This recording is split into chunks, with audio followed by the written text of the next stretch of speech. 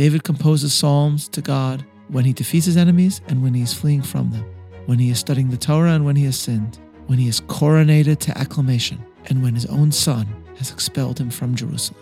There is no part of David's life, no part of his failures or achievements, in which the presence of the divine does not have a central role. Welcome to Bible 365, episode 198, The Psalms and the Soul of David. I'm Meir Soloveichik.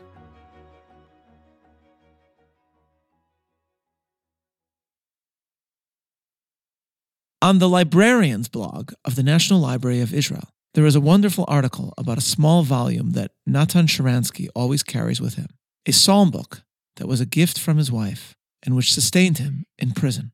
As Sharansky describes in his memoir, quote, "The psalm book was the sole material evidence of my mystical tie with Avital. What impelled her to send it to me on the eve of my arrest? And how did it happen that I received it on the day of my father's death? The reading of the Psalms not only reinforced our bond, but also demystified their author.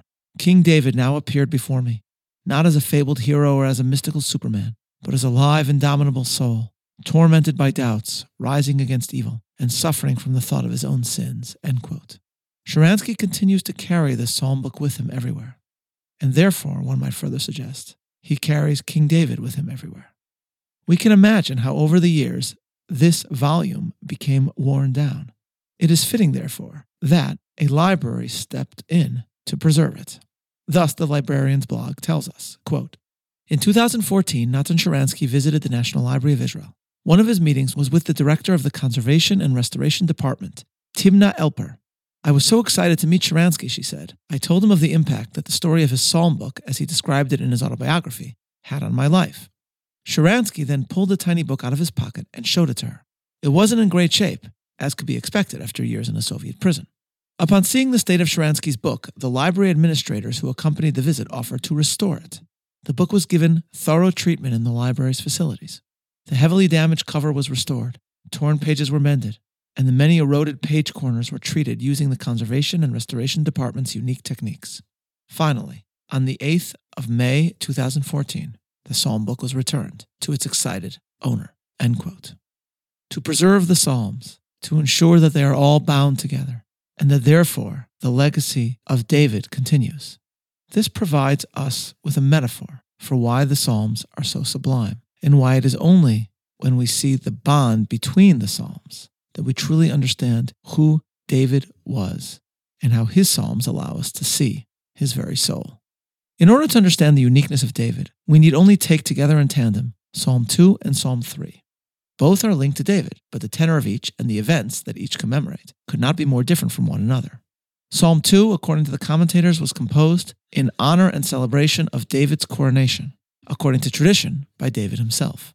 This would have marked one of the most triumphant moments of David's life. After escaping the many attempts against his life by Saul and others, he finally was becoming king of Israel. But the psalm does not celebrate David's might or his feats and escapades.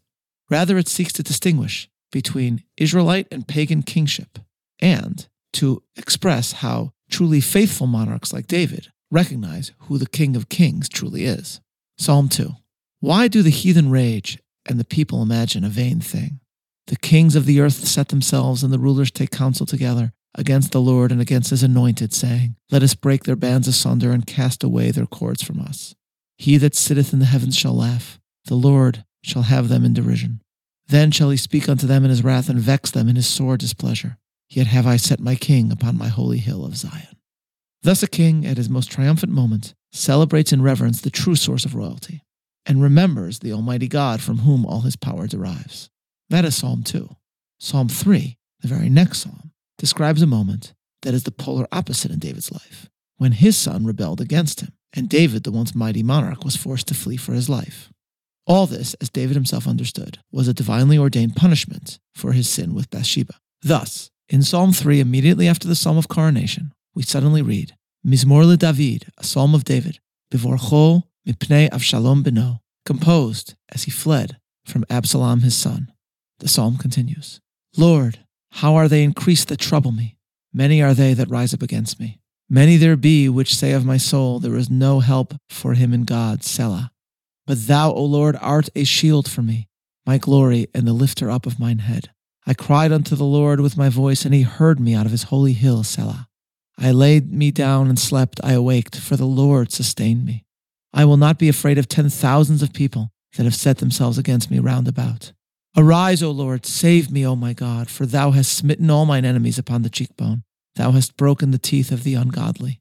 Salvation belongeth unto the Lord. Thy blessing is upon thy people, Selah. It is incredible. The king has lost everything, and yet the presence of God in his life remains as profound as it was before. The sustaining salvations of the Almighty in his life are still clearly recalled. The king who has lost his throne knows that only through the King of Kings will his throne be acquired once again. David continues, Be wise now, therefore, O ye kings, be instructed, ye judges of the earth. Serve the Lord with fear and rejoice with trembling. This is a fascinating phrase. Rejoice with trembling. The dialectic here captures the true essence of David's awareness of the divine. The Hebrew phrase yirat shamayim is often translated as fear of heaven, but rightly understood by fear of heaven, we truly mean awe, an awareness of God's nearness with all the joy and trembling that such a sensation brings about. Sharansky himself in his memoir put it this way, quote, When I first came across the concept of yirat shamayim, the fear of God, I automatically understood it as referring to the fear of God's punishment for our sins. But as I read the Psalms, it became harder to maintain this narrow utilitarian understanding of these words. Why had I refused to enter into any discussions with the KGB after my trial? Why was I prepared to die unless they sent my letters? Why did I refuse to ask for release for reasons of health? Why was it so important for me not to take one step toward that servile life I had once led? In time, I began to understand that yirat shamayim includes both an admiration of the grand divine design and worship of the divine might, as well as man's instinctive fear of being unworthy of his lofty role. End quote. Thus, ladies and gentlemen, only when we connect Psalm 2 and Psalm 3 together do we start to get a sense of the full range of moments in his life in which David felt the presence of the divine. Thomas Cahill, author of the book The Gifts of the Jews, once reflected on how there is no other piece of writing in ancient times that comes close to showing us the inner soul and psyche of the human being. He writes, quote, The book of Samuel, in which all these stories are so well told, is a chronicle in early Israelite history. But David's inner story, the story of his emotions, is told in another book, the book of Psalms. And some of these psalms, which were poems sung to musical accompaniment, were actually written and performed by David himself. End quote. And then Cahill adds as follows, quote, Prior to the humanist autobiographies of the Renaissance, we can count only a few isolated instances of this use of I to mean the interior self. But David's psalms are full of I's, the eye of repentance, the eye of anger and vengeance, the eye of self-pity and self-doubt, the eye of despair, the eye of delight, and the eye of ecstasy. The Psalms, Cahill continues, are a treasure trove of personal emotions and a unique early roadmap to the inner spirit, previously mute of ancient humanity. Whereas the historian must normally guess at the emotions of his subjects from incomplete or indirect evidence, David's Psalms reassure us that 3,000 years ago people laughed and cried just as we do, bled and cursed, danced and leapt, that our whole repertoire of emotions was theirs. End quote. So Cahill writes, all this is correct, but to this we must add an important point, which is that every one of David's Psalms, poems and prayers that run the gamut of the human spirit, is addressed and dedicated to God. David composes psalms to God when he defeats his enemies and when he is fleeing from them, when he is studying the Torah and when he has sinned, when he is coronated to acclamation, and when his own son has expelled him from Jerusalem. He feels God's presence, in other words, when his kingship is teetering as well as when it is secure. There is no part of David's life, no part of his failures or achievements, in which the presence of the divine does not have a central role. David, in his sufferings and in his celebrations, teaches us through the Psalms how to find God, how to feel his presence in every aspect of our own lives. We are now, I think, better able to understand another aspect of David's biography. While it was Solomon that would build the physical temple, it was nevertheless David, according to the Bible, who dreamed of it and who designed it. And if the dream and design of the temple had to come from David, it was perhaps because David taught us to see our own interiority, our very selves, as a tiny temple, that God can be present in our personal lives, that he can be close to us, that he could be reflected in the struggles and sacrifices of everyday life.